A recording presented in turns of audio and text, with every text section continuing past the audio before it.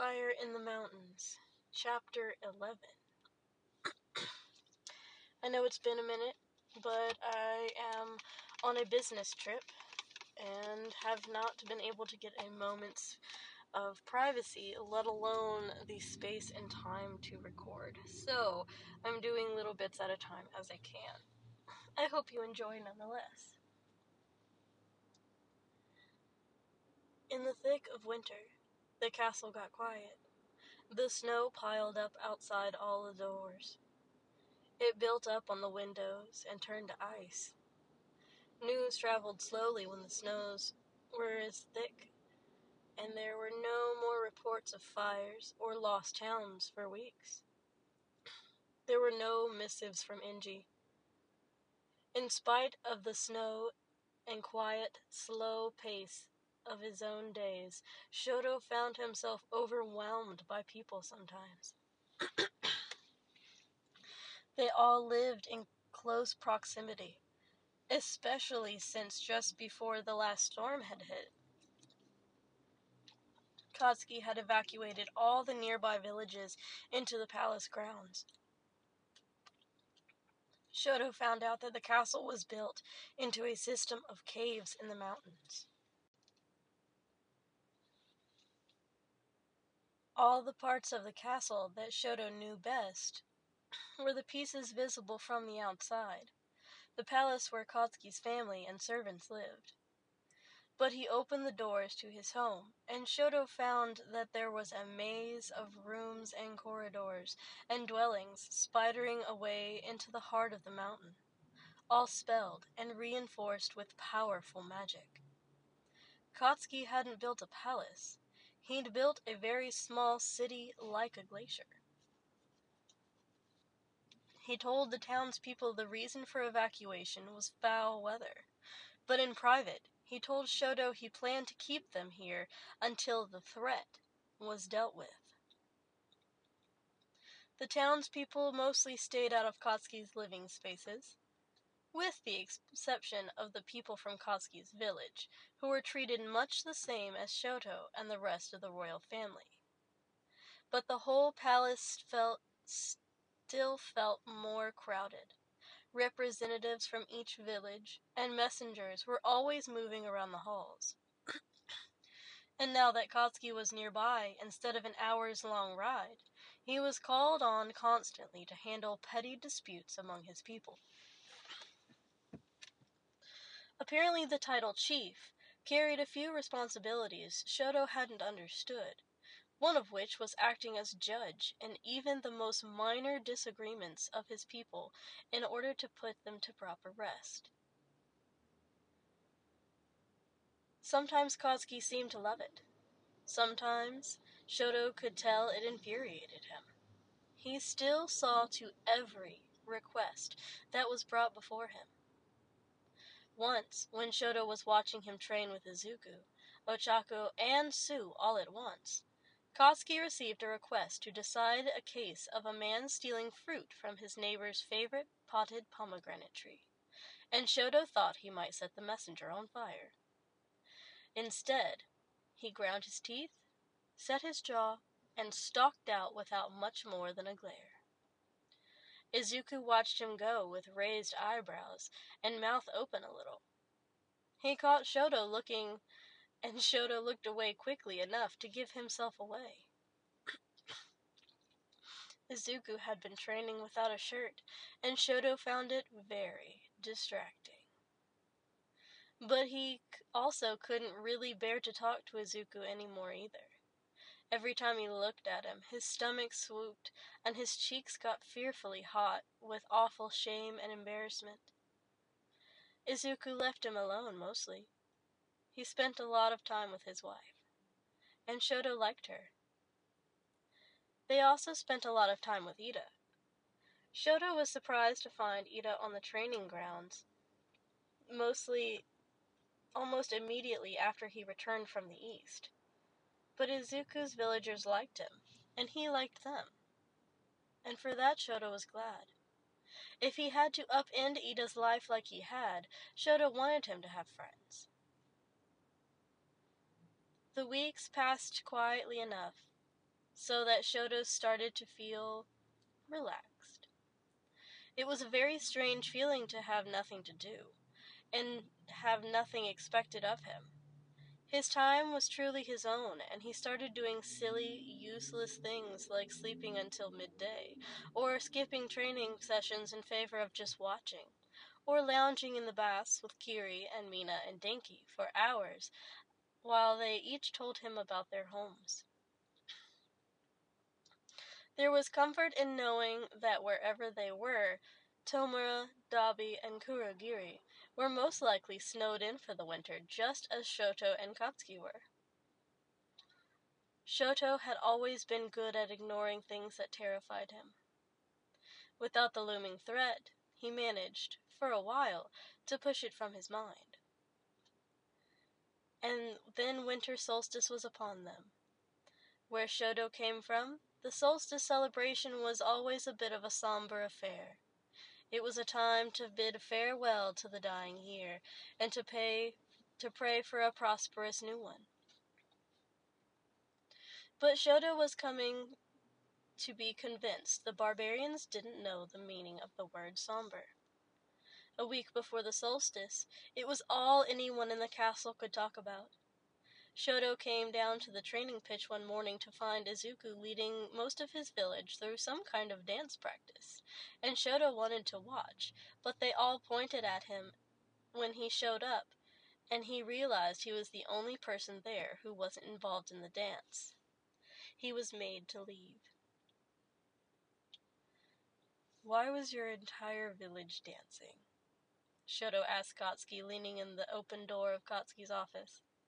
Katsuki looked up from the maps he was staring over and said, "Oh, were they? I guess they're going to dance for us." "What kind of dance?" "Many outland villages have dance traditions," Katsuki explained, sitting back down in his chair and watching Shoto. "This one would be sort of a sacrifice. You could think of it that way. We dance to win the god's favor and ask for a blessing for the coming year." "You dance?" Shoto pressed with a smirk. Katsuki snorted. "No. I always prefer to fight. Accomplishes the same thing. Of course, now I have a lot of people who just fight for me." "So there will be fighting too?" "Oh, of course. Thought you knew. We know how to celebrate out here. Not like you, Flatlanders." Katsuki said like Shoto was stupid. "That's blasphemous for where I come from," Shoto said, peering absently at Katsuki's maps.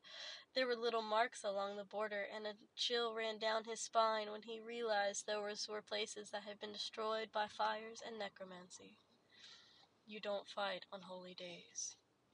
"Look, princess," Katsuki said, leaning forward and spreading out his hands. "Shit's shitty out here. We gotta fight just to live. We farm in rocky soil and we hunt smart, canny fucking animals and know how to hide. And fighting on holy days it's symbolic. Like telling the gods, look how fucking strong we are. We fight for your glory. It's the most important thing we have to give, see?" "Yes, I'm beginning to," Shoto told him. "How do you celebrate the solstice?" Katsuki asked a little quietly, which surprised Shoto a little. Katsuki hadn't really asked him about his traditions before. Shoto peered thoughtfully down at Katsuki's maps. There's a feast," Shoto said. He was fairly certain they could agree on that. "With winter foods." Katsuki was watching him very closely and added unthinkingly, "I'm very partial to stuffed sweet potatoes." Katsuki furrowed his brow.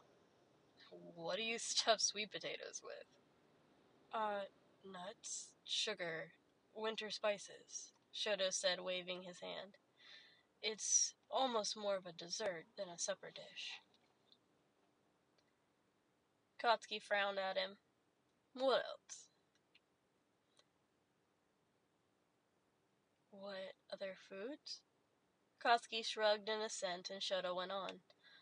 Oh, spiced beef, sugared ham, honeyed nuts. Sweet shit, Kotsky said with a smirk. Shoto nodded. We eat more fruits than you do, I think, throughout the year.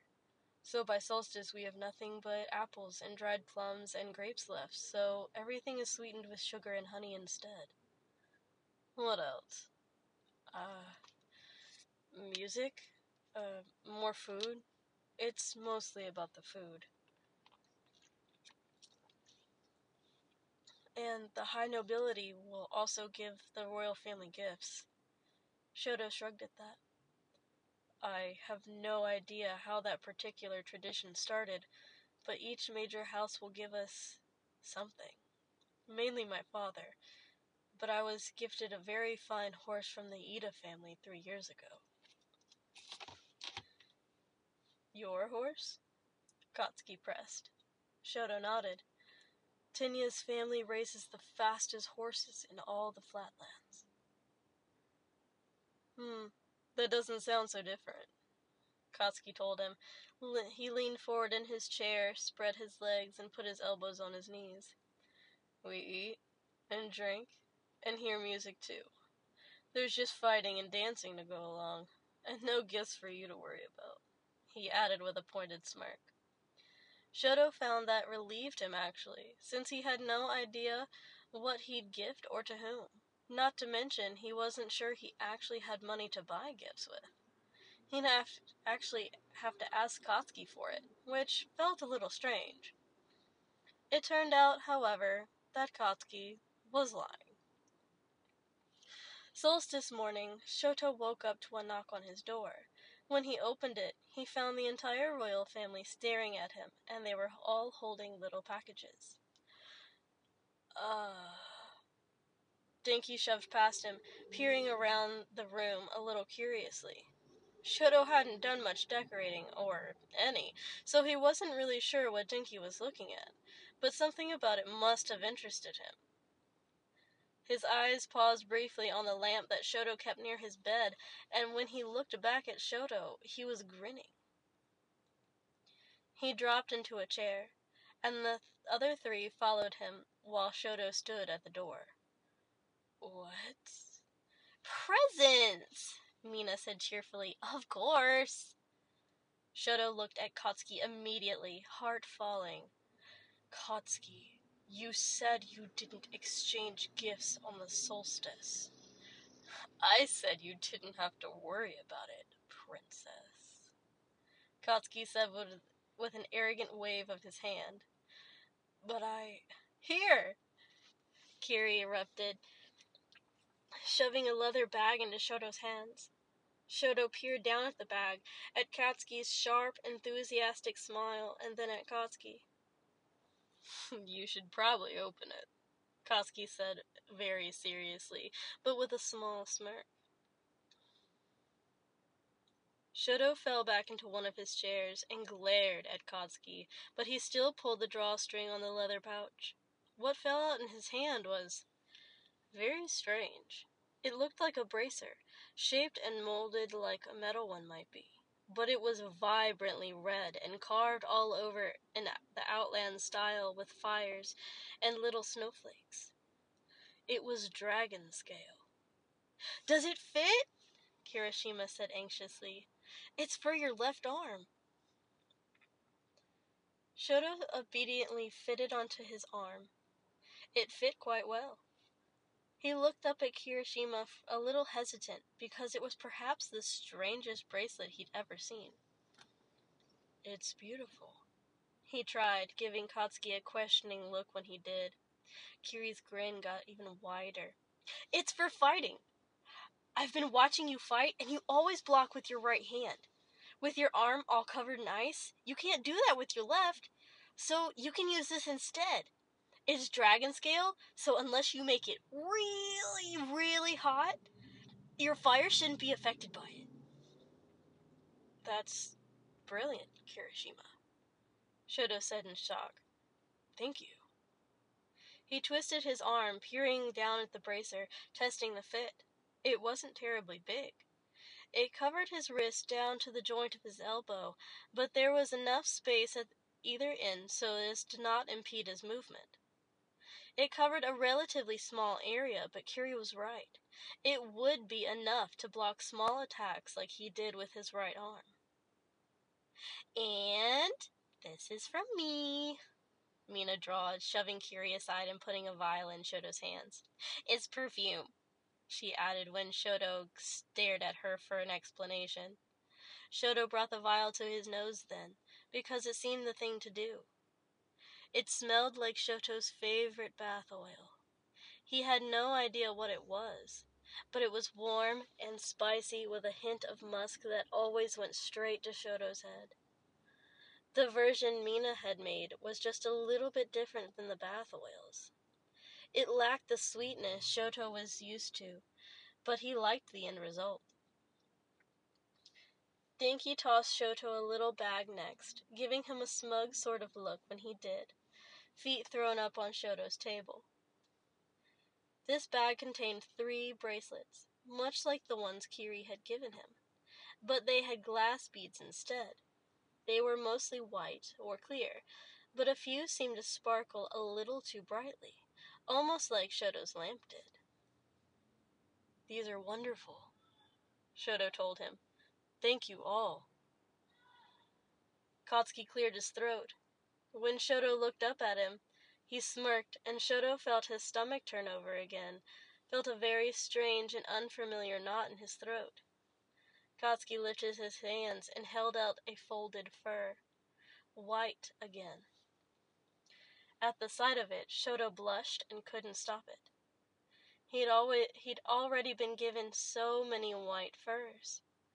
Shoto was used to being dressed expensively, but no one else ever really wore white. Shoto accepted it and peered down at it and realized there was a lot more fur here than what would be needed for a coat or another vest. Shoto unfolded it carefully, feeling his fingers sinking into it. It's a quilt, Katsuki told him when he caught a seam and started to unfold it further. Shoto lifted his head. Rabbit fur. Katsuki smirked.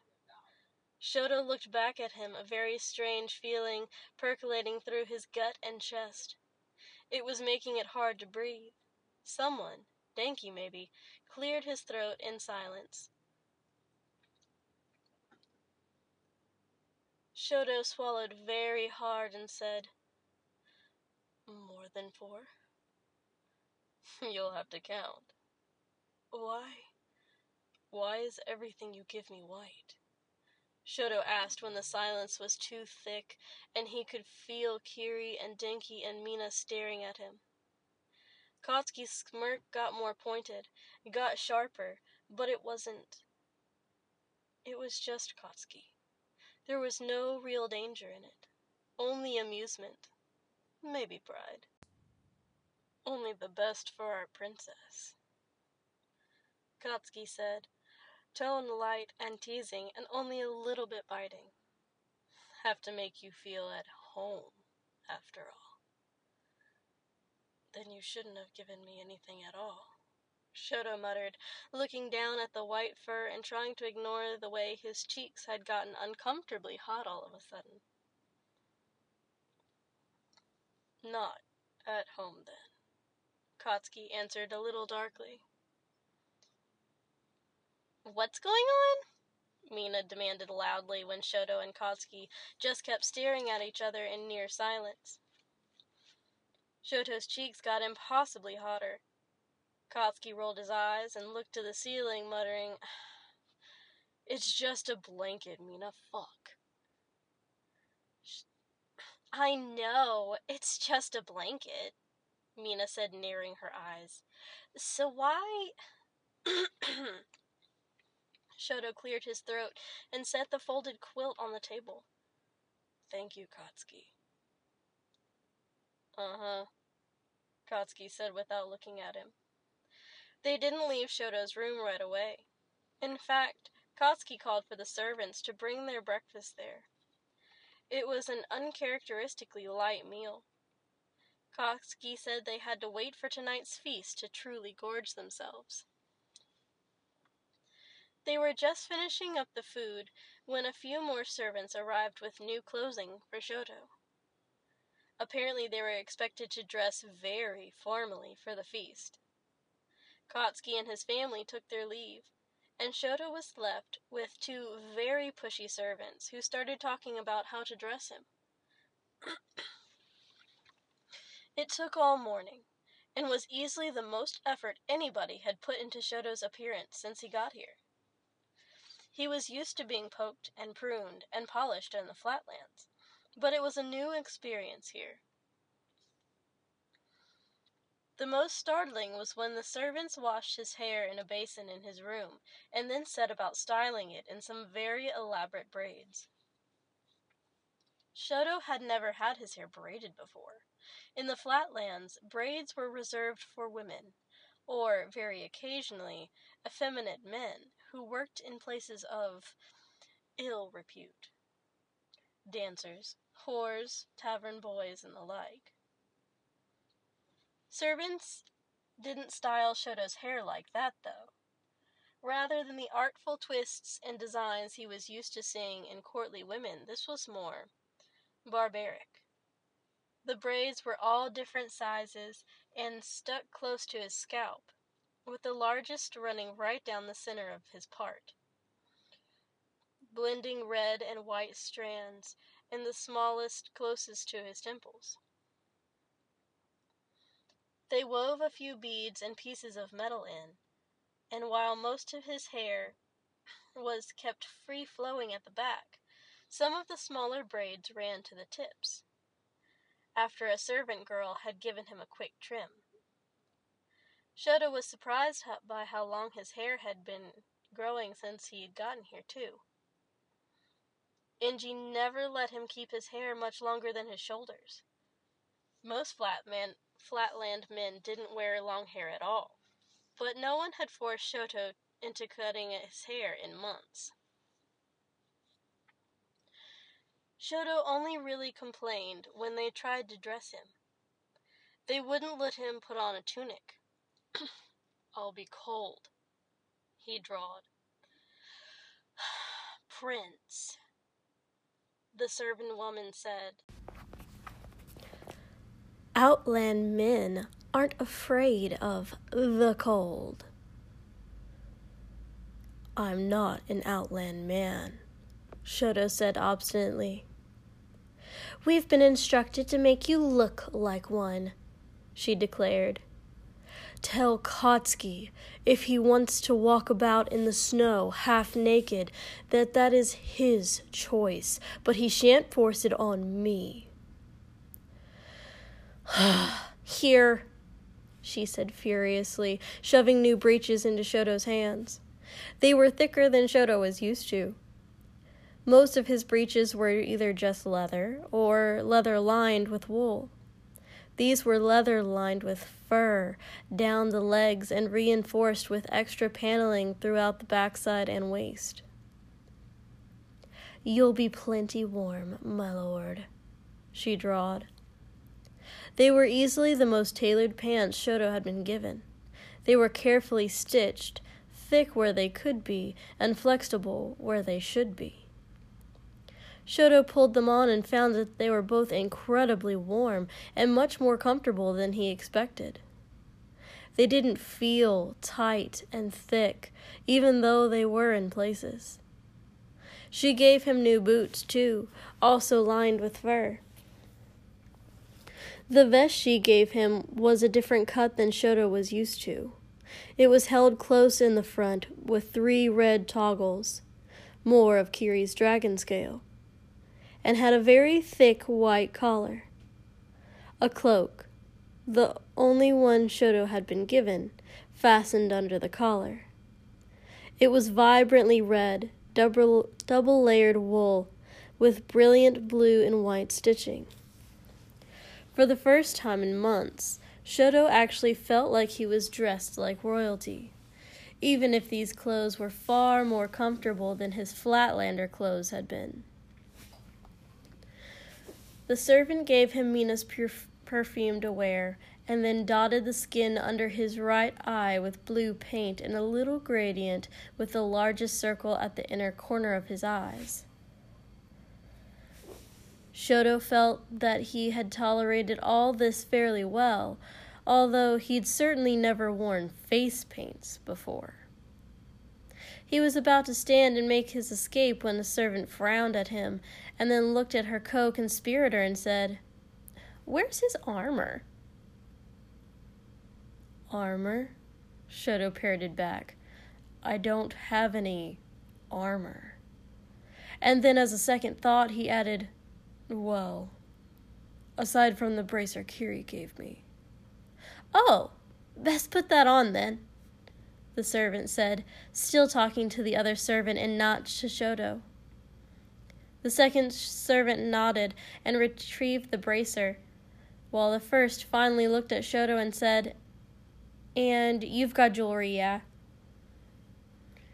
Shoto sighed and motioned to the box where he kept all the strings of beads he'd been given. The servant peered into the box and then made Shoto put on the necklace, one of Kiri's bracelets, and 2 of the new ones from Denki. "Shall I wear Mina's potion belt as well?" Shoto drawled, finally annoyed. He felt very decorated all of a sudden, and the servants had made sure not a single strand of hair hung down in front of his left eye, which Shoto always found rather unnerving. He'd had his scar since he was a small boy, and he found the nobles at court whispered and stared far less when he hid behind his hair. "Oh, yes," the servant said brightly. "Since you've no proper weapons, that'll do." Shoto sighed. It was well past midday by the time they left him alone. Shoto spent the next 2 hours trying not to look at himself in the mirror. He was disconcerted by how outland he looked, and putting his ice magic to work. He couldn't create a gift of any real value, but at least he could do was conjure up some trinkets. For Kiri, a roaring dragon. For Denki, a man with his hand stretched towards the sky to meet a bolt of lightning. For Mina, a woman with a potion bottle in hand. For Katsuki, a crown. Shoto was pleased with them all, and even surprised himself with the level of detail he was able to achieve. He'd never set his sculpting skill to more than flowers, but when he tested his hand on the dragon figurine, he found it to be simpler than he expected. He wrapped them in cloth and slid them into a bag when the servant retrieved him and brought him to Katsuki again. They opened the door for him, and when he stepped inside, he found the whole room abuzz. Servants tended to everyone, putting the finishing touches on hair and face paint. They had braided Kiri's hair in similar fashion to Shoto's, and had drawn red scales with white outlines across the bottom half of his face.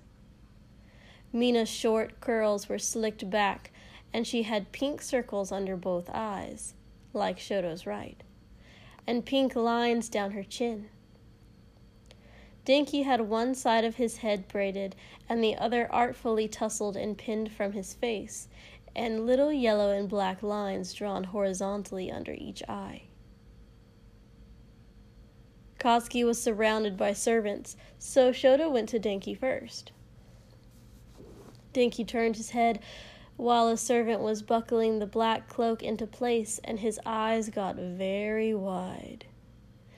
And then he said, with a very strange smile and an odd tone to his voice, "Hello, Prince Shoto." Shoto narrowed his eyes at him. "Hello, Denki." And because his cheeks felt too hot, and the bag in his hand felt ridiculous, he said abruptly, here. And he shoved the wrapped figure into Denki's hands. Denki smiled at him. What's this? It's just a trinket, Shoto muttered. This had been a very stupid idea. The damn things would melt in a few hours. Denki unwrapped it eagerly, like a child being given a sweet meat, and then his eyes went big. Ooh, what's that? Mina asked, appearing behind Shoto. Shoto made me a little ice man, Denki said very loudly. Look, he's grabbing lightning. Mina sucked in a breath. That is... Shoto wordlessly pressed her figurine into her hands, and then Kiri was there too. You did this with your magic? Kiri said, sounding a little awed. It was nothing, Shoto mumbled. I didn't know to prepare gifts. Katsuki told me. I told you not to worry about it, Katsuki said. Shoto turned around and felt every stray thought in his head suddenly turn towards the barbarian king. He looked more like a king now than he ever had as long as Shoto had known him. The servants had neatened his hair a bit, and they had covered his chest and arms in paint. A thick bar of red paint covered his face from temple to temple, colored in all the skin around his eyes, and there were 2 little triangles set lower on each cheek.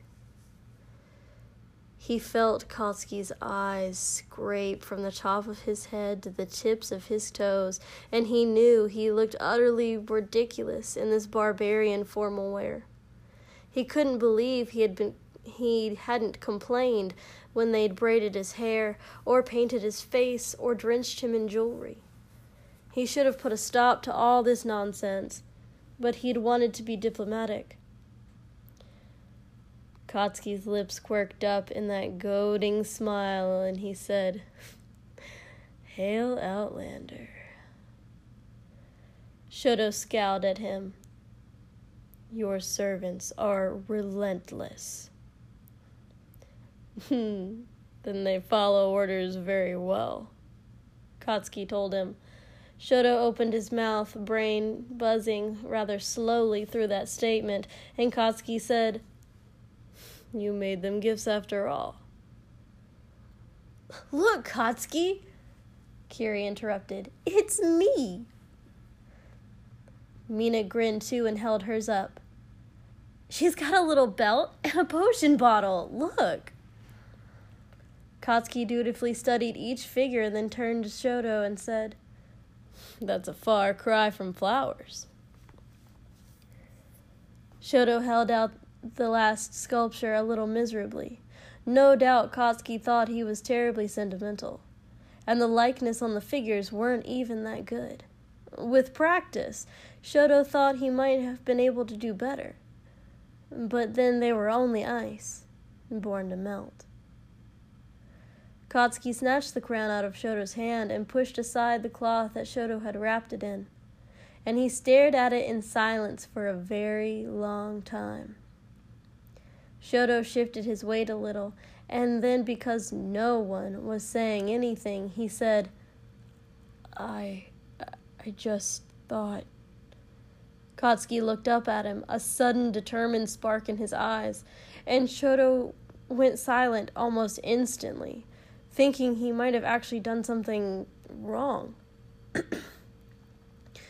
Katsuki tapped the nearest servant on the shoulder and then said, I'd like you to bring Ochako Uraraka here, please. She'll be with my village preparing for the feast. But tell her I'll only need her for a minute. The servant bowed and left, and Shoto watched him go in obvious confusion. What does... And then Shoto fell quiet again, because the servant had walked up to Katsuki and was holding out a belt for him. The battle knife Shoto had given him was hanging from it. Katsuki handed the ice crown to yet another servant while he buckled his belt on. Mina wandered away and set her figurine by a window, where the room was coldest, and Kiri and Denki bounced off after her right away, leaving Shoto to watch Katsuki adjusting the blade to hang at his side better. "You should have told me there were gifts, you know," Shoto said.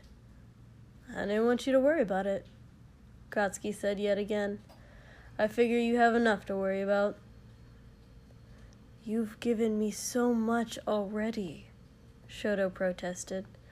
When Katsuki just looked at him, Shoto's stomach squirmed. "I mean to say, furs and beads from Kiri and wedding presents, princess," Katsuki said with a sharp smile. Shoto swallowed, tried to ignore the way his heart was beating so quickly for no real reason. He almost felt like he'd had too much tea with his breakfast, but he hadn't really had any today. "Yes, but I didn't have anything for them, and they..."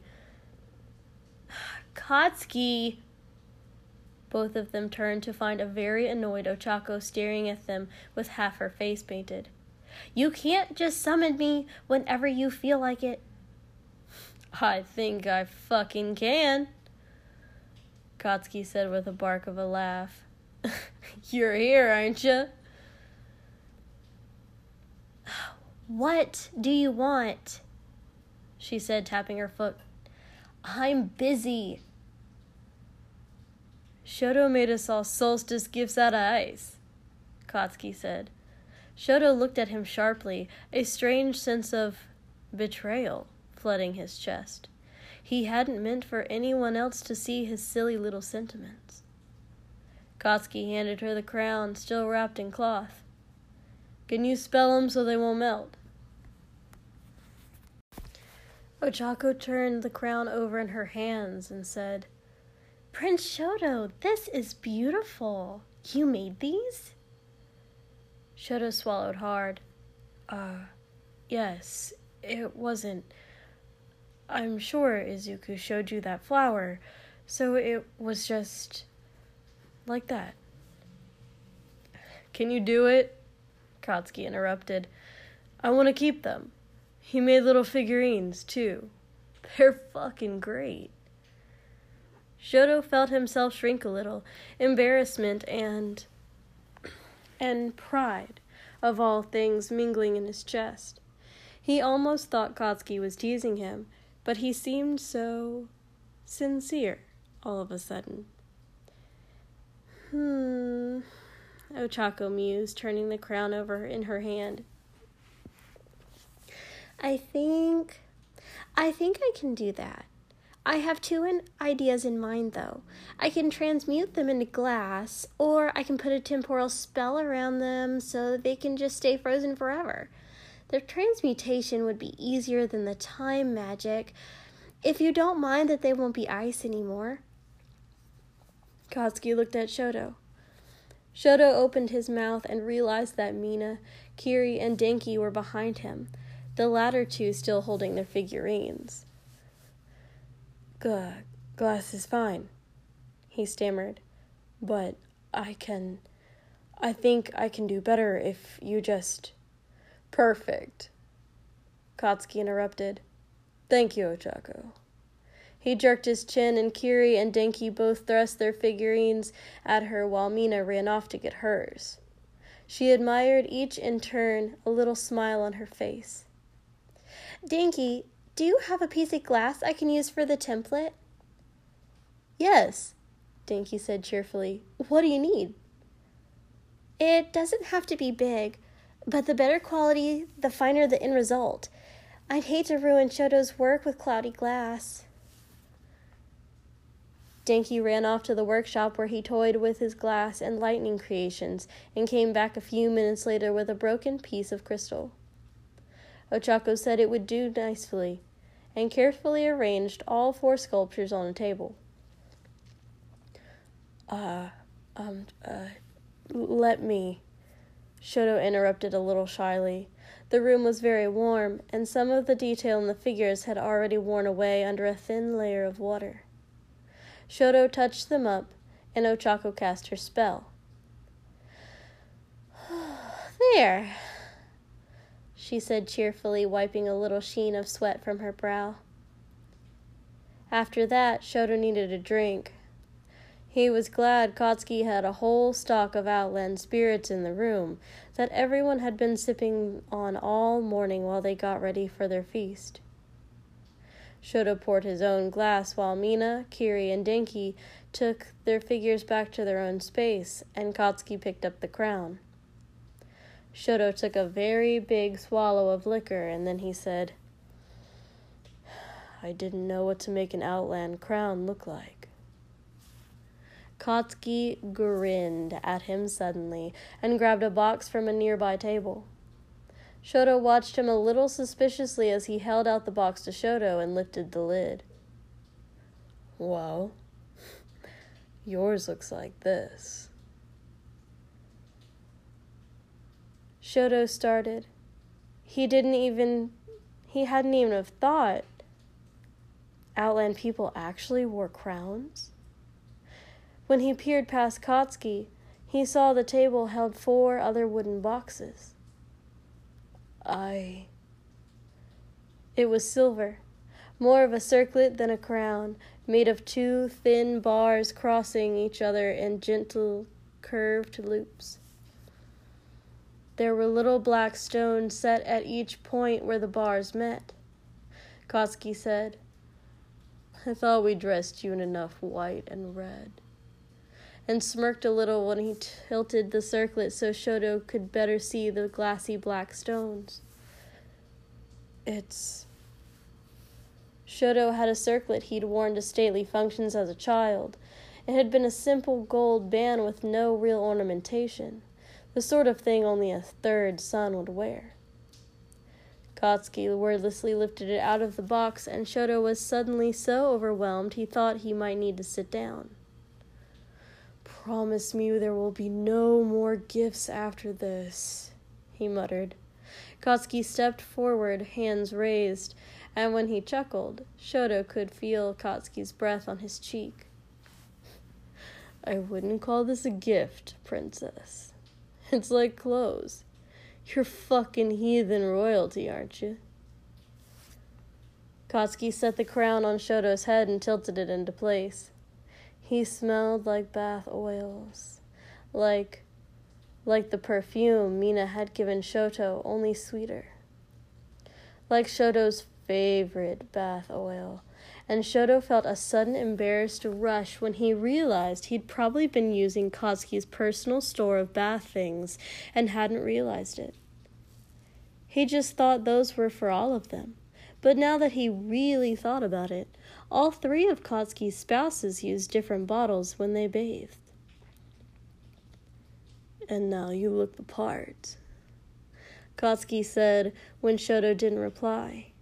He brushed his hands off and stepped back, and Shoto couldn't stand the way Katsuki was looking at him, mainly because he had no idea what it meant. "Promise." "Ah, fine," Katsuki said with a snicker. "No one else will give you shit, alright?" Shoto nodded, utterly relieved.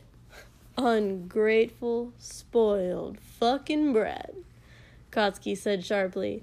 When Shoto looked at him, he was grinning. "Like giving you shit's a bad thing. Would have thought you weren't used to having nice shit." Shoto took another swig of his drink, and then he said, "I had nice things, but not many thoughtful ones." And when Katsuki frowned at him, Shoto went on, "I had a room full of nice things, and all the gold to buy more if I wanted, but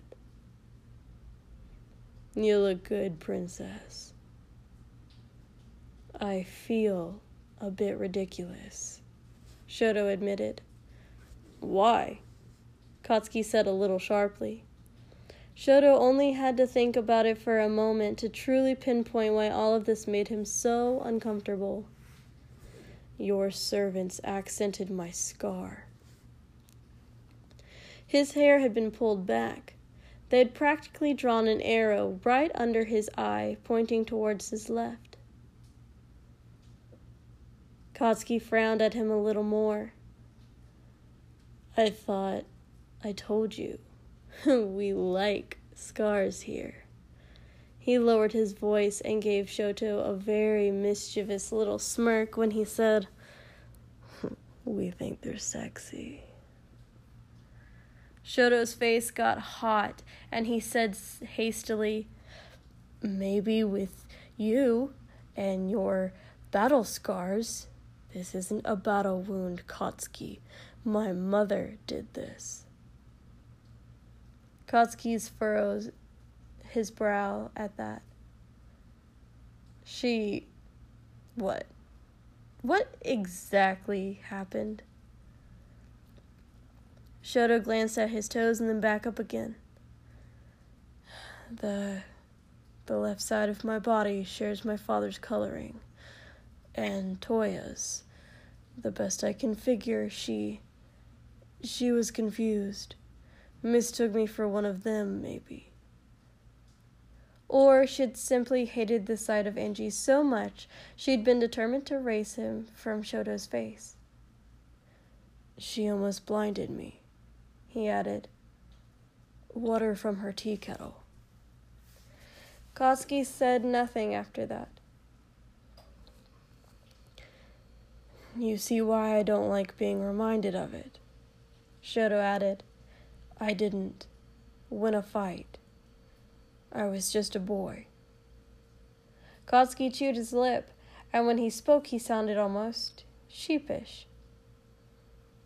I don't see a difference, he muttered.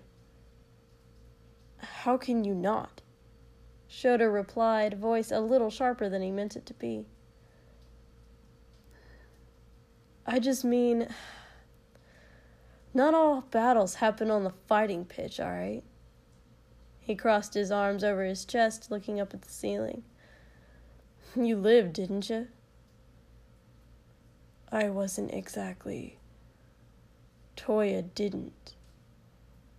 Shoto was so shocked he actually gaped at Kotsky. Kotsky's voice was almost petulant when he added, There are lots of different ways of being strong, and lots of different ways a man survives. She didn't mean to hurt me, Shoto muttered, and he wasn't quite sure why. But she did. And then he added, Stop hiding, princess. And that was easy for Kotsky to say. Shoto had met his parents, and they were certainly nothing like the Todorokis. Denki interrupted them when he came to retrieve his crown, and the other two were there as well, chattering to each other, adjusting the circlets on her head. They were all a little different. Mina's was a simple golden ring with 3 big irregular pieces of cloudy pink and white quartz set at the front, and 2 pieces of ivory horn on either side positioned just over her ears. Denki's wasn't actually a circlet, but rather an open loop of black metal that fit around the back of his head, with 2 accents at the temples that came down in front of his ears. They were shaped like lightning bolts, which was, of course, the traditional symbol of Denki's people. Kiri wore a thick black band with a triangular piece of scale at the center of it, pointed up. Kotsky wordlessly put the glass crown on his head, and Kiri said cheerfully, "Oh, it fits!" Shoto hissed, "Kotsky," and had no idea what to say when Kotsky looked at him. It was just, he hadn't intended it to be worn, even if it did look rather striking against his blonde hair. It's just decorative. It's gonna decorate my fucking head, princess. And that was that. Nothing Shoto said could convince Katsuki to take the crown off and leave it behind, except when Shoto suggested it might get broken. Then Katsuki thought for a second and said, "You know Chako can fix it," and then kept on walking. The feast was easily the most massive celebration Shoto had seen the Outland people put on. They ate outside in the snow, with massive fires burning all around them, lighting the area. The royal family sat at the front of the square on a raised platform, with Katsuki's generals and advisors directly facing them, and Izuku's village just behind them. The rest of the celebration was filled with various chiefs, ambassadors, and other important people from all the villages passing the winter in the mountain. There was a rather raucous prayer first, featuring a lot of cheering and yelling from the barbarians and joyous bellowing from the priests. After that, Katsuki gave a loud and expletive-filled speech about how they had prospered this year and how they would in the next, and the gods could send whatever hardship they pleased, but the Outland people would still persevere. Only then were they all allowed to eat. Shoto was overwhelmed. He was growing accustomed to Outland food, but there were meat pies he'd never seen before, and root vegetables prepared in about 10 different ways, and desserts Shoto couldn't even begin to guess at. Early on in the meal, a servant brought Shoto a platter with stuffed sweet potatoes and dropped one on his plate with a smile. When he peered around Denki, he found Katsuki grinning at him and lifting his glass and a little toast. They weren't exactly as Shoto remembered them. Different nuts grew in the mountains, and Shoto tasted anise in the addition to the cinnamon and nutmeg. But they were still good. Shoto ate too, even though they were enormous. It was a taste of home, but wrapped in Outland custom, and Shoto was beginning to think maybe the mountain people did things better than anyone else. They certainly did alcohol better. Shoto had 3 tankards of that spicy liquor mixed with milk and honey before he remembered there was more than just a feast to contend with. By the time he was quite certain he'd never been quite so full, and Denki was entertaining both of them by making sparks dance between his knife and fork. Kiri was half lounging in Katsuki's lap, and Mina was trying to hit him in the face with pieces of cheese. Or perhaps he was trying to catch them with his mouth? Shoto wasn't sure. Katsuki caught Shoto looking at them and grinned again, all sharp and pointed, and Shoto wasn't sure if his cheeks felt hot because of the alcohol or... It must have been the alcohol. That was probably why the firelit square was feeling so soft at the edges, and why Shoto could feel himself sinking into his chair a little. Denki grinned at him too, and Shoto felt it in his chest. Denki had been looking at him strangely all night, and it was making Shoto's heart beat a little too fast. Denki had never paid him much attention short of being an overtly friendly sort. Shoto had the distinct feeling that he'd never seen Denki really see him before. "Enough mountain milk for you, Flatlander," he proclaimed, moving Shoto's empty tankard aside. "You're all red." "That's because you're looking at me," Shoto complained. Denki lifted his pretty blonde eyebrows. He had very delicate features, wide eyes, a petite nose, the kind of mouth that was always smiling. He gave Shoto a slightly pointed look and then set a cup of water in front of him. Well, he wasn't wrong there. Shoto drained it and poked feebly at the remains of his second sweet potato. Denki said finally, Am I making you blush, Prince Shoto? Shoto narrowed his eyes. It's just warm here, he complained.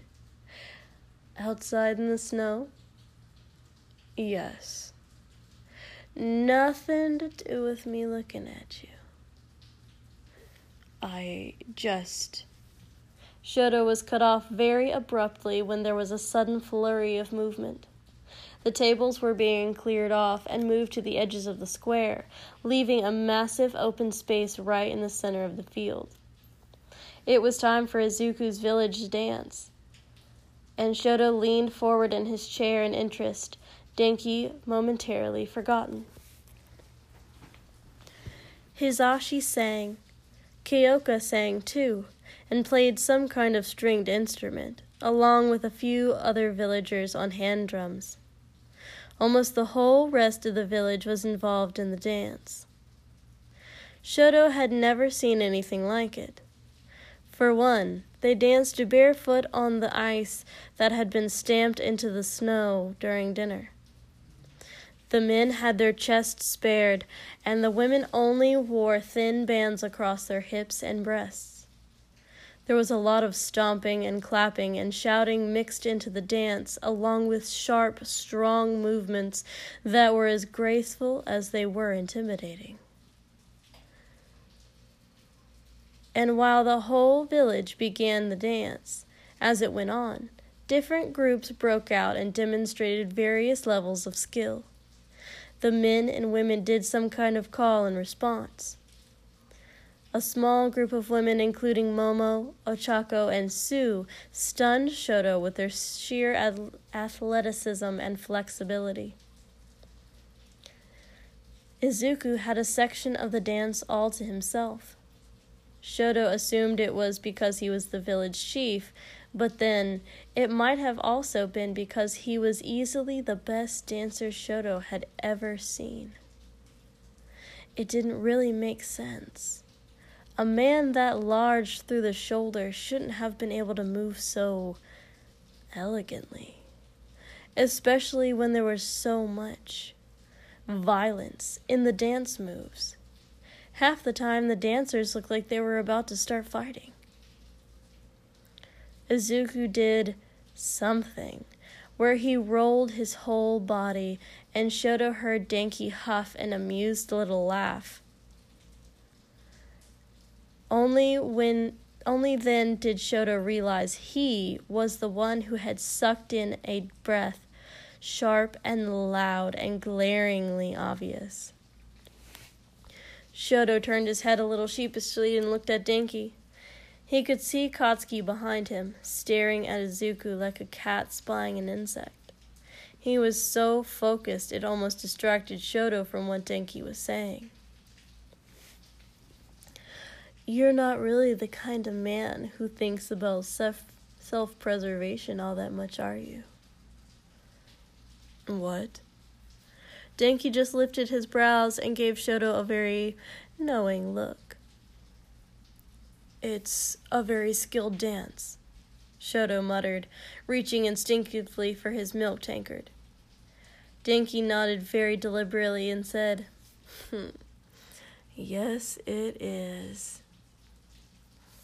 When Shoto turned his head again, Izuku and Ochako were dancing together, and they were smiling at each other, and the cheering and yelling had taken on a distinctly vivacious quality. Shoto could see why. Watching them dance together was almost as bad as listening to Kiri and Katsuki fuck that first time they had been. If their smiles didn't get a little wide every time someone cheered at them, Shoto would have almost been embarrassed to be seeing this. Katsuki sat back hard in his chair and took a very big swallow of his drink. He looked away when he caught Shoto frowning at him. Fighting came next, and this time the tournament was truly massive. Shoto found himself alternating between water and spirits with no idea how they were ending up in front of him. During a more lucid moment, he looked around and found Katsuki muttering to Denki, and a moment later his spirit tankard disappeared and a cup of water was left in its place. Shoto didn't mind. He was too busy watching the fights to really care. Everyone was laughing and cheering and clapping and still eating and drinking. And Shoto didn't really recognize any of the fighters, but it didn't matter because the fighters recognized him. He seemed to represent something of a prize to them. During the last few rounds, the fighters kept looking up at the platform where Shoto was seated and pointing at him. The first time it happened, Shoto looked around at Katsuki in shock. Katsuki put his head in his hand and laughed, glass crown glinting in the firelight. Shoto was disappointed that no one in Izuku's village fought. Apparently, the dance had been demonstration of prowess enough, but then they probably would have swept to the competition. When a winner was declared, Shoto absently assessed that she wouldn't have stood a chance against the likes of Izuku. Shoto wasn't surprised when Katsuki asked her to choose her prize challenge, and she pointed to Shoto. He wasn't sure why they'd all had their sights set on him, but it was clear that was what they all intended by the time a winner was declared. Katsuki looked at Shoto with a wide grin before he could speak. Shoto was standing. He put his hand on the table and leveled himself up, and the world tilted a bit. His hand slipped out from under him, and he stumbled hard enough that Denki had to put a hand out to steady him. And on all the uproarious laughter that followed, Shoto heard Katsuki say, "Shit, princess, you gonna be able to stand up straight?" Shoto flung his cloak at Katsuki's head in response, which earned another round of cheering. He left his fur behind too, and his circlet, and only tottered a little when he made his way to the fighting pitch. His opponent was a towering mountain of a woman who was easily one of the largest people Shoto had ever seen in his life. She was a little bit too fuzzy at the edges, and Shoto thought maybe he looked a bit out of sorts because he could hear people laughing. He twisted his head up towards Katsuki and saw him watching Shoto and hiding a grin behind his fingers. Mina, Denki, and Kiri all seemed to share his amused expression, but there was a touch of pity in it, like they weren't sure just how badly this would go. The last person Shoto noticed before the woman charged at him was Izuku, watching him with an anxious look on his face. Shoto smiled at him and waved a little because they hadn't talked in a very long time, and Shoto liked talking to Izuku, and he could hardly remember why he'd stopped. The woman dashed at him, and Shoto took a step back so he could watch her plow by him. He looked around curiously when a sharp "ooh" of surprise came up from the crowd. Shoto stepped out of her way 3 more times before she groaned in frustration and swung around to face him. "Fast little flatlander, aren't ya?" "I'm not little," Shoto answered matter-of-factly. "You are massive." "Goddamn right I am, Majesty," she bellowed. "Grow up here and fight me." Shoto crossed his arms over his chest and heard more laughter from the crowd. She glared at him. "I thought the point of all this was entertainment." The warrior drew up short and stared at him. "What now?" Don't be a dick, princess, Katsuki shouted suddenly from his chair. Shoto whirled to him. I'm trying not to be. Katsuki started laughing very loudly and said, That's worse. Don't ignore me. Shoto sidestepped a very powerful punch and said, I wasn't. Stop running away, she grunted, swinging again. I thought, Shoto heard himself say obstinately. How much he had to drink again? That short fights were boring. Fuck are you saying, Flatlander? Shoto drew up short and stared at her. I just didn't want it to be over too soon. Cocky prick, she said sharply, dashing at him hard. I was trying to be considerate, he protested. I don't need your consideration. Shoto sighed. Oh, very well. During her next charge, Shoto encased her in an enormous block of ice so huge all she could do was grumble in frustration. All the cheering started again, and Shoto had to melt the block before he was allowed to totter off the fighting pitch again, adrenaline making him feel very bold and not the slightest bit chilled. Katsuki met him with his vest and cloak and said, You're a fun drunk. I am not drunk. You waved at Deku from the middle of a fight. He looked like I should wave at him. Put this on. You'll freeze. Katsuki chuckled and held out Shoto's fur to him so he could shrug into it. You know, they'd rather see a fair fight than a show of pity. I ended it, didn't I? You could have ended it at the start. Although, honestly, thought she was gonna smash your face in. You can't even stand up straight. What? Yes, I am.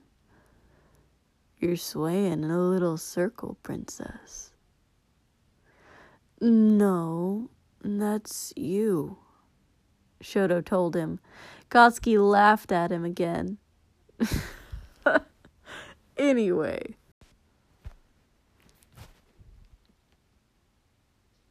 Anyway. It's never fair when someone with magic fights someone without. Katsuki looked at Shoto in disbelief. She's got magic, Haffy. She might be able to arm wrestle Deku. How did you not notice? Oh, Shoto muttered. I suppose it's good I didn't let her catch me then. You suppose? Yes. Shoto turned his head when he said it. Music had started up again, and now everyone was dancing with one another. It was loud and beautiful and disorganized, and Shoto found himself smiling and wondering a little absently if Izuku would dance with him. Katsuki was the one who asked first, however. What? You want to join him, princess? I don't know Outland dances, Shoto said, which was, of course, not what Katsuki had asked. Katsuki bit his lip, hiding another grin, and said, I'll show you. Katsuki held out his hand, and Shoto had the strangest feeling that he was standing on the edge of something very important. Only he wasn't sure if Katsuki was there to pull him back or send him toppling forward. He did know taking Katsuki's hand meant something, that it meant something to Shoto, something about who he was and who he had been a few short months ago, who he was not anymore. He was actually considering this? No, not considering it. He wanted to. And the second the thought occurred to him, he realized there was no good reason he shouldn't. These people didn't judge Shoto's every impulse. They didn't search for hidden meaning in every step he took. They lived a life of freedom. And Katsuki was offering that to Shoto right now. I don't know how, he'd said. I'll show you. Shoto took his hand, recalled absently the first time Katsuki had ever held his out like this, when he'd whisked Shoto away to this strange, unfamiliar place on the back of a dragon.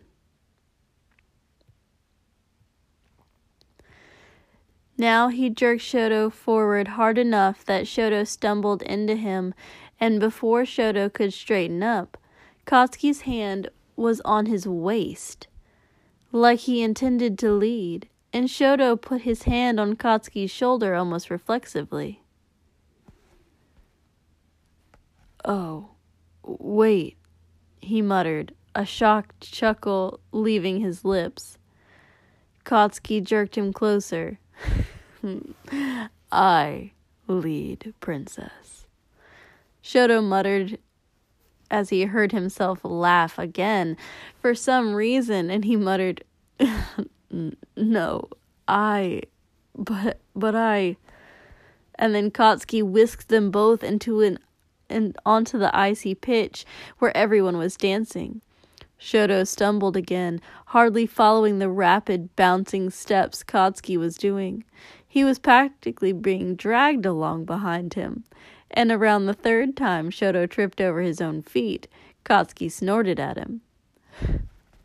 Fuck you. I am a very good dancer where I come from, Shoto proclaimed. Oh, I'm sure you are, Katsuki replied very sarcastically. I am. You. Let me lead. You don't know the steps. I'll show you one of mine. Katsuki grinned at him. All challenge. Always so full of challenge. And Shoto knocked Katsuki's hand off his hip and put his own on Katsuki's and pushed back. It was not a very successful maneuver. Katsuki had no idea how to follow, and their feet kept getting tangled up, and Shoto said, See, it's not my fault. I'm used to leading. Katsuki looked down at his feet and said, Well, it's not like, look at me. Katsuki's chin snapped up, eyes locking onto Shoto's. Don't look at your feet. Shoto instructed imperiously, just like his own dance instructors had done.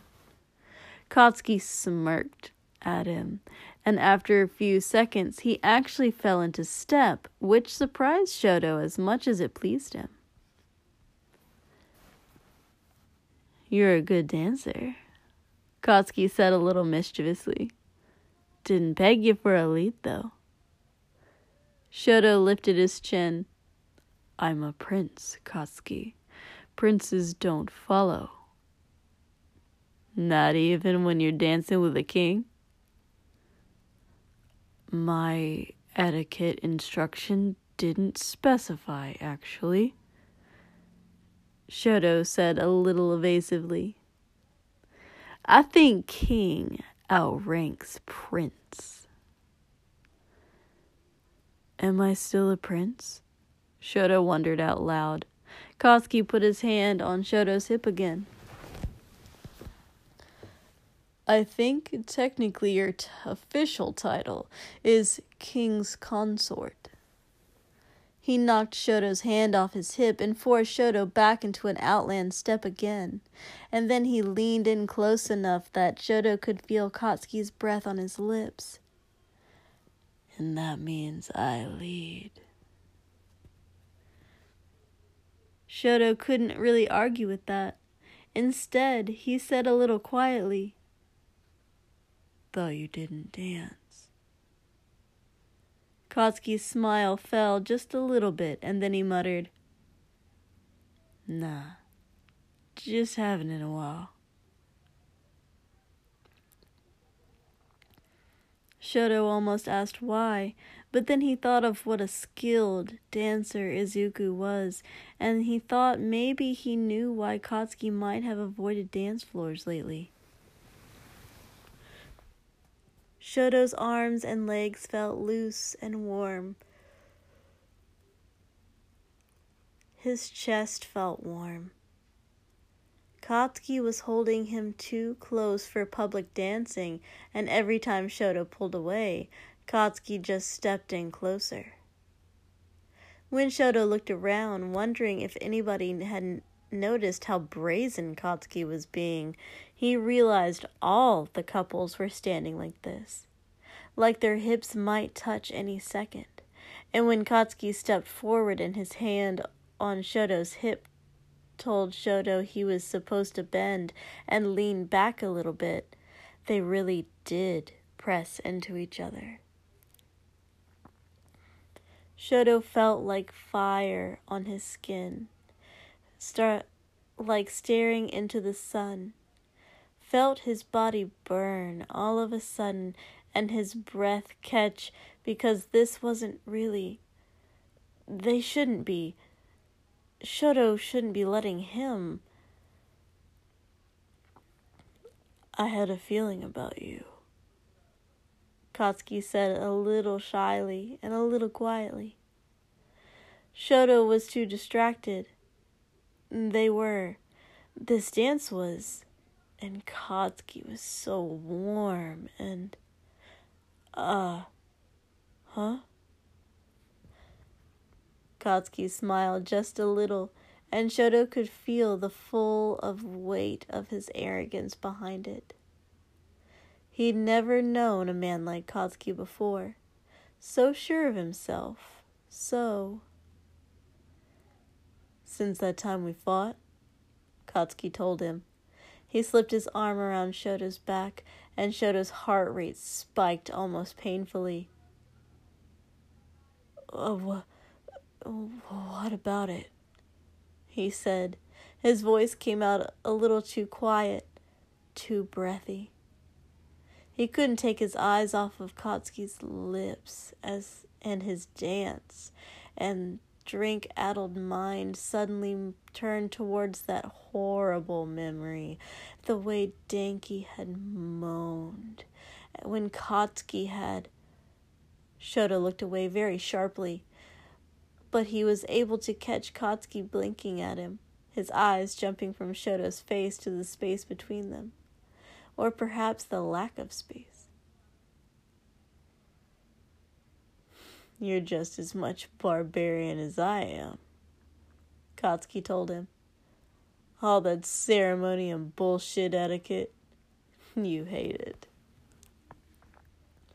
"Yes. Man like you doesn't bow to anybody." Shoto turned his head, eyes drawn back without his permission, and he said a little slowly, "No. Unless he wants to." Katsuki had never looked at him like this before. Shoto felt himself swallow, fingers tingling and heart pounding, and his mind one massive, frustrating blank. He couldn't analyze. He couldn't infer. He couldn't decide what Katsuki meant or what he would do next. He was just stuck there, staring at him and wondering why he was standing so close and why Shoto liked it so much, and they'd stopped dancing. Katsuki's eyes dropped to Shoto's lips, and he licked his own, just a little. But it was enough that Shoto felt it in his knees, and Katsuki's eyes jumped back to Shoto's, and he said quietly, "What do you want, princess?" What did he want? What did he want? How was he even supposed to? Did it matter at all? When had it ever? And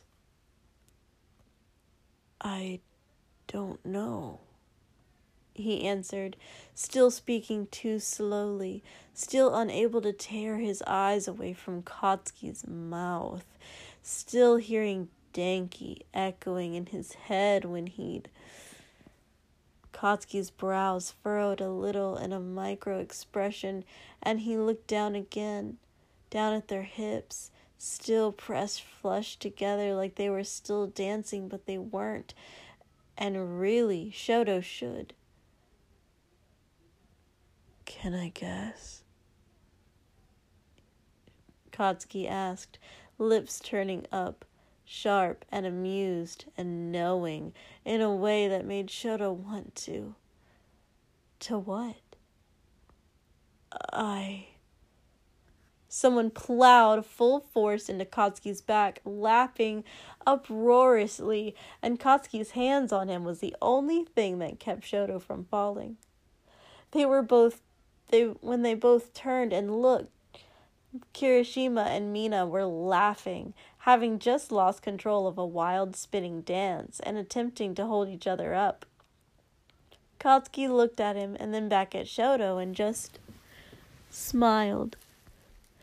The sight of it made Shoto's chest ache, put a strange lump in his throat, and he'd never been so thankful and so furious for an interruption before. He hadn't known what he was going to say, but it seemed like he'd been about to say something important. Without Kotsky's lips and eyes to focus on, Shoto realized everything was going a little bit blurry. Kotsky looked away from him, looked at Kiri and Mina, who were trying to pull both of them into another round of spinning, but he looked back sharply when Shoto tottered a little. Whoa there, princess. We gotta work on your liquor tolerance, don't we? Oh, I'm fine, Shoto said, waving his hand. Sure you are. Kotsky snickered, and then his eyes fell somewhere to Shoto's right. Won't you go sit down for a few minutes? He teased gently.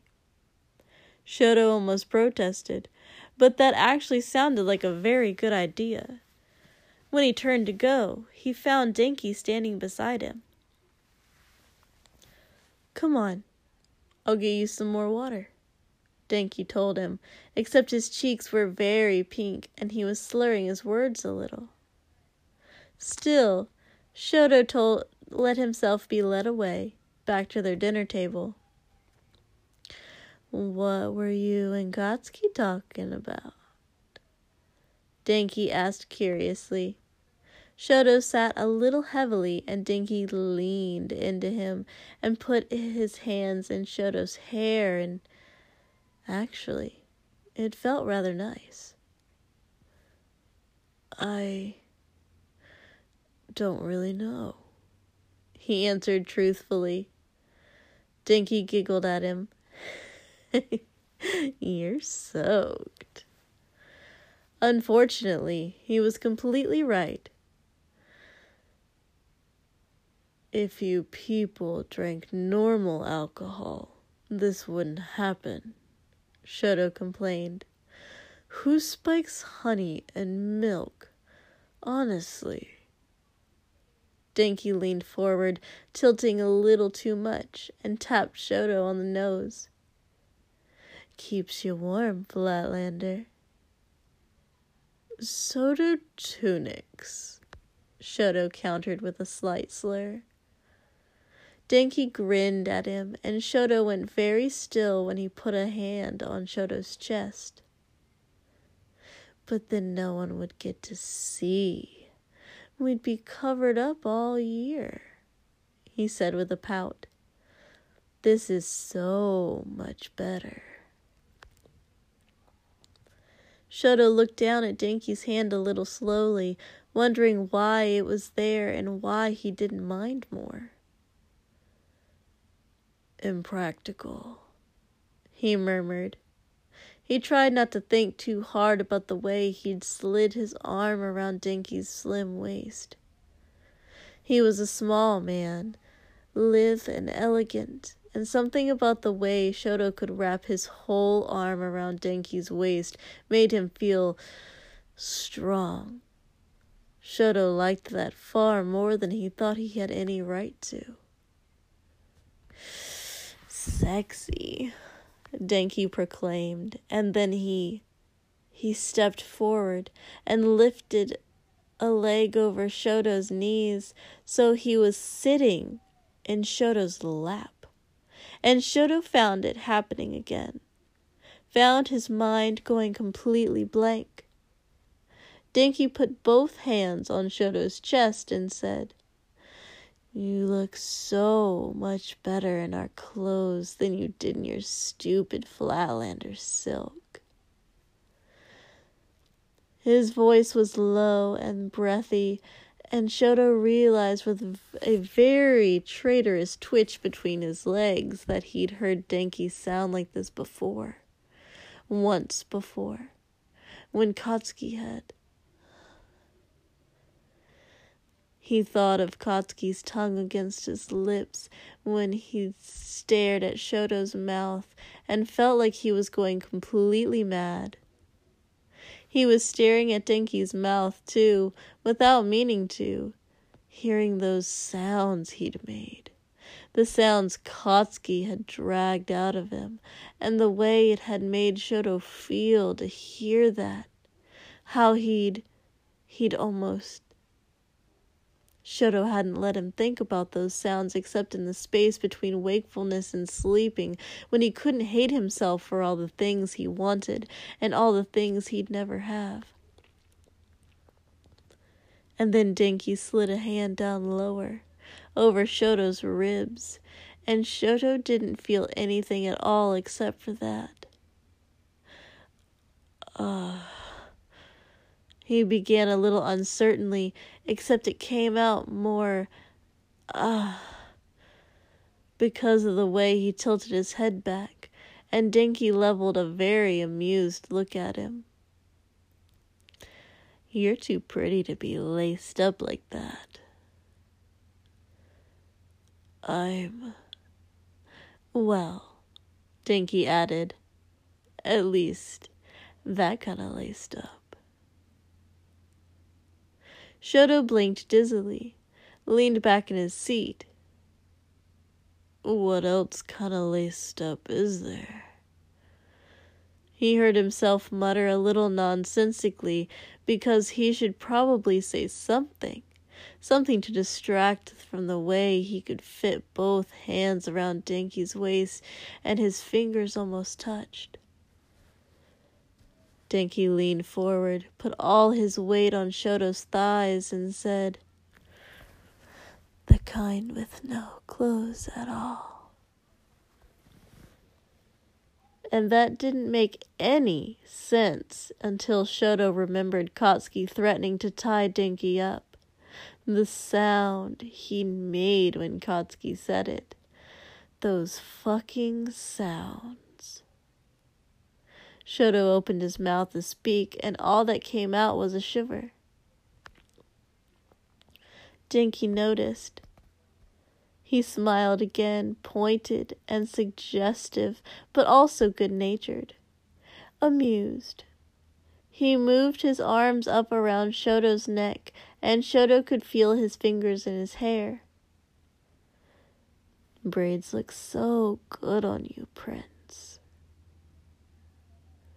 The expression that came over Shoto's face at that was one he was very certain he had never worn before in his life. Sharp and knowing, somehow. And before he could stop himself, he said, "Where I come from, only whores wear braids." He actually saw Denki's throat bob, saw his pupils flare out like Shoto had shined a light in his eyes, and Shoto had the very strange and nonsensical thought, that worked? Denki crawled off of him very quickly and said, "Come on." And Shoto had no idea what he was thinking, but he followed. Why on earth did he? The second they were back through the castle doors, Denki shoved him into a wall. "You should let us take care of you, Prince Shoto," he muttered. I am... We'd be so good to you." And the rest of the world was cut off when he pulled Shoto down by his fur collar and pressed their mouths together. Shoto's heart was beating so fast. He had no idea what to do or how this had happened when hadn't he just been talking to Katsuki? And now this was... "Close your eyes, Stone Brain," Denki chastised with a laugh that Shoto found altogether too endearing, considering he'd been teasing. Shoto closed his eyes. This was... "Oh, fuck," Denki hissed, biting back another laugh. "You really are terrible at this." Shoto pulled back a little and hissed, I've never... No, it's fine, it's cute. Fuck, you're so cute. Just do what I do. Look." He put his lips on Shoto's again. Shoto felt the tip of his tongue, and he... "See? Better," Denki breathed, and that completely innocuous word shouldn't have made Shoto feel like he'd been punched in the stomach. This was good. This was very good. Shoto could taste that spicy liquor on Denki's lips, and also something a little metallic. Static. Katsuki had called him that, hadn't he? Static? When he'd been. Denki made a sound that made Shoto's stomach turn over, and he really had no right sounding like that. Every time he opened his mouth, Shoto was forcibly reminded of Katsuki and Denki together, and what they'd done. What Shoto had overheard, and it was altogether far too much. Except it also felt. It felt like Shoto didn't want to stop. Like maybe he should. Like maybe he should put a stop to this immediately. But every time he tried, Denki did something very interesting with his mouth, and Shoto couldn't bring himself to push him away. "You're a fast learner," Denki breathed. "I knew you would be." That left a very satisfied warmth curling in Shoto's belly, and he very reflexively put his arm around Denki's waist again, tightened it a bit. Denki's breath hitched, and Shoto realized he'd pulled him closer. He was so light. How had Shoto not noticed before? He swayed into Shoto then, pressing his chest into Shoto's, lulling back in Shoto's arms a little.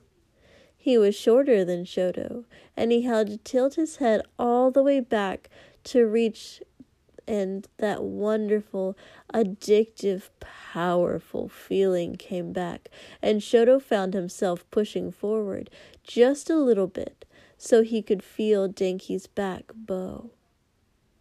When he did it, Denki moaned. Like he hadn't meant to, like it surprised him, and exactly like he'd sounded that day with Katsuki when Katsuki had wrapped his fucking lips around Denki's cock and licked and sucked and swallowed until Denki had been begging him and choking out praise and appreciation, and Shoto had made him make that sound just for a second, just for a short, shocked little exhale, and oh fuck, no, we are not doing this. Denki shot away from Shoto at the exact moment that Shoto jerked back into the wall, cheeks red and stomach twisting like they'd been caught doing something they shouldn't have been. Mina grabbed Denki by the scruff of his neck and hauled him backwards. "Are you out of your fucking mind?" And she turned to Shoto. "And you!" Shoto blinked a little dizzily. He was just...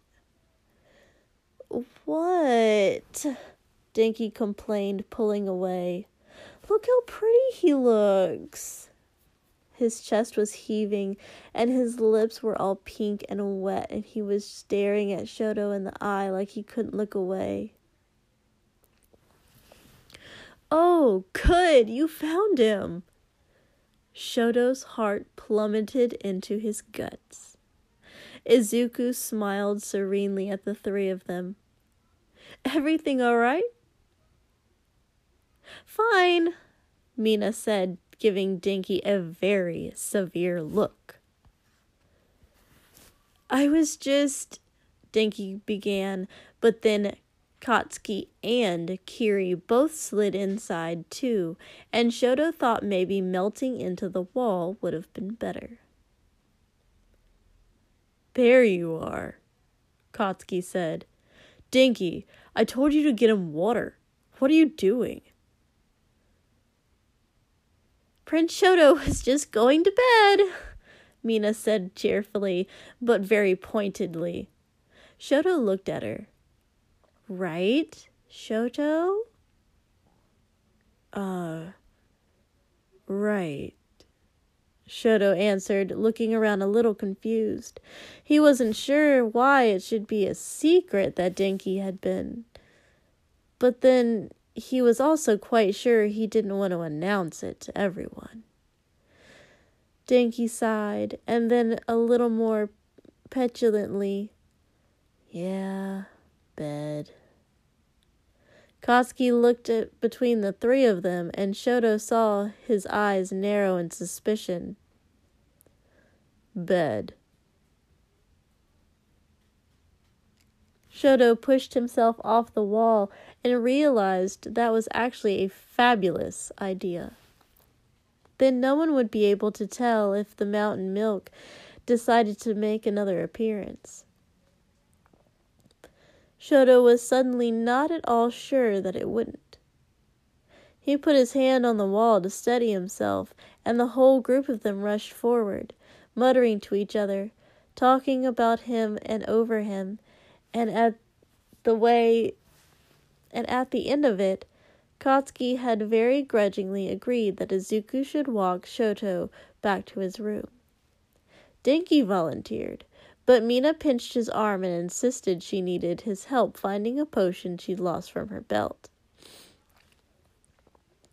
It happened in a bit of a whirl, and Shoto couldn't quite follow the conversation. He knew Katsuki had been saying that he could help, but Izuku had pointed out that he shouldn't leave yet. He was the king, and once he left the party, it would end. So then it was just Izuku and Shoto, carefully making their way up the stairs. Izuku had his hand on Shoto's elbow, and once they were on the second floor and no one was around, Izuku said mildly, "Denki's face paint is on your chin." Shoto gave himself away when he gasped and jerked his hands up to scrub at his face. When he looked down at his fingertips, they were smudged yellow and black. Izuku said, "That's a development." "Stupid." Shoto slurred. It was all that he could really say, aside from, "Outland spirits are evil." Izuku laughed at him. "Do you think Katsuki saw?" Shoto muttered. He felt guilty for some reason, which didn't make any sense. Denki was allowed to kiss whoever he wanted, wasn't he? "No," Izuku said cheerfully. "I didn't notice until the light changed on the stairs. And anyway, he's just as loaded as you." "I'm not..." Yes, he was. Instead, he said, "You dance good." Izuku laughed. "You're not so bad yourself, Prince Shoto. I saw you cozying up with Kacchan." "We weren't cozying," Shoto muttered, and then because there was still that terrible nagging feeling in the back of his head, Shoto said, "Would he be angry? Is that why Mina?" Izuku frowned. That's a complicated question, Your Highness." "He said I'm not his property." Shoto protested a little obstinately. "Said I can do whatever I want." "And what if what you want hurts his feelings?" Shoto drew up short and looked at Izuku in the face. "Huh?" "Well," Izuku said very carefully,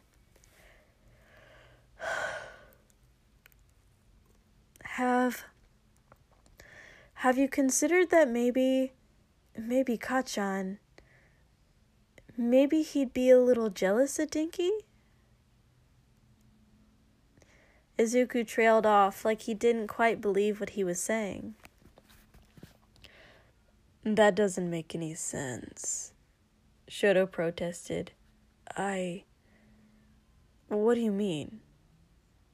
Izuku bit his lip, and then he took a very deep breath. "Have you considered that maybe Kacchan might want to kiss you?" Shoto laughed, and the sound was cold and a little strained. "Don't be ridiculous." His heart had started racing again, pounding so hard it was making Shoto lightheaded. Izuku shrugged. And then he said, "Why would it be ridiculous?" Shoto scowled and started walking again in a little ragged line. "Katsuki, he's..." Shoto paused and racked his brain and then realized the truth of it. "He's got his family." "So?" "Denki's just a whore." Izuku laughed a little sharply at that. "That's true, actually. But I still don't see what that has to do with..." "Denki just thinks I'm attractive." "So? You think Kacchan doesn't think you're attractive?" Shoto groaned. "No. I think he cares about more than that." Izuku narrowed his eyes. They had reached Shoto's door now.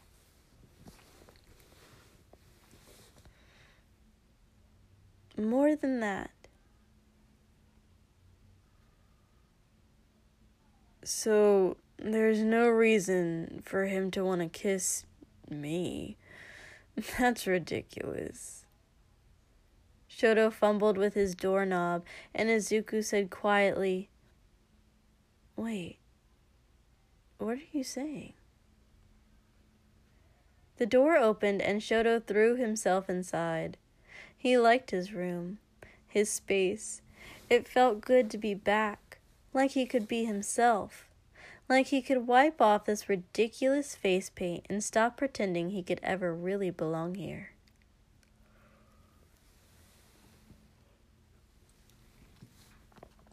I'm saying Katsuki isn't... He's got his family, Shoto explained. And they're more to him than just pretty. Izuku's voice got impossibly lower.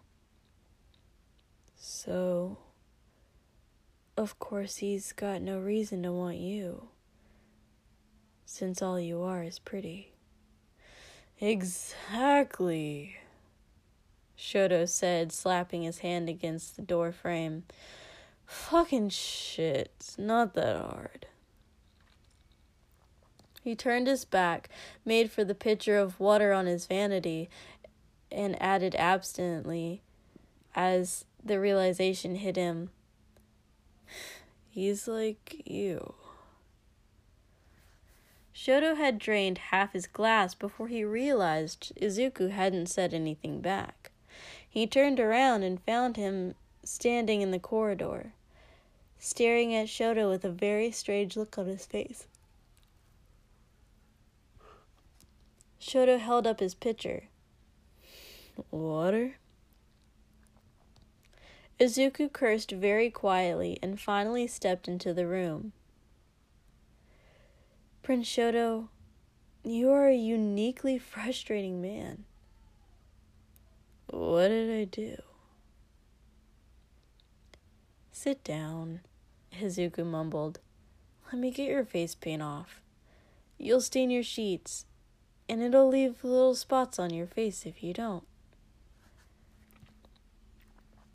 Shoto fell back into his vanity chair obediently and let Izuku tend to him with a cloth wet from the water pitcher. He was wiping at the spot under Shoto's eye when he said, Do you really think so little of yourself? Shoto shrugged. How was he supposed to answer that question? Was he supposed to tell Izuku all the things that made him the man he was? That was a fool's errand. There was nothing worth telling, and nothing worth protesting. When Shoto didn't answer, Izuku looked him in the eye. Shoto felt like he was melting a little, and before he could stop himself, he breathed, I'm sorry. What? Izuku said, startled. Sorry for what? For... Shoto slurred and peered down into his own lap then. For trying to... I shouldn't have... And then I was so... embarrassed. Stop. Shoto's lips closed and he breathed out through his nose. The walls behind Izuku's head were twisting around him in little circles. Shoto needed to lie down. You have nothing to apologize for, Prince Shoto. It's not your fault. You wound up stuck in the middle of a tangle I made, Izuku said very fiercely. Shoto furrowed his brows. What? What do you... It's not your fault, Izuku mumbled, setting his rag down and standing up. He didn't say anything else, just held out his hand to help Shoto out of his chair and down onto his bed. Can do it. Shoto slurred a little sleepily when Izuku sat at the foot of his bed and started unlacing his boots. Izuku ignored him. Shoto was asleep before Izuku tugged off the second boot. End of chapter.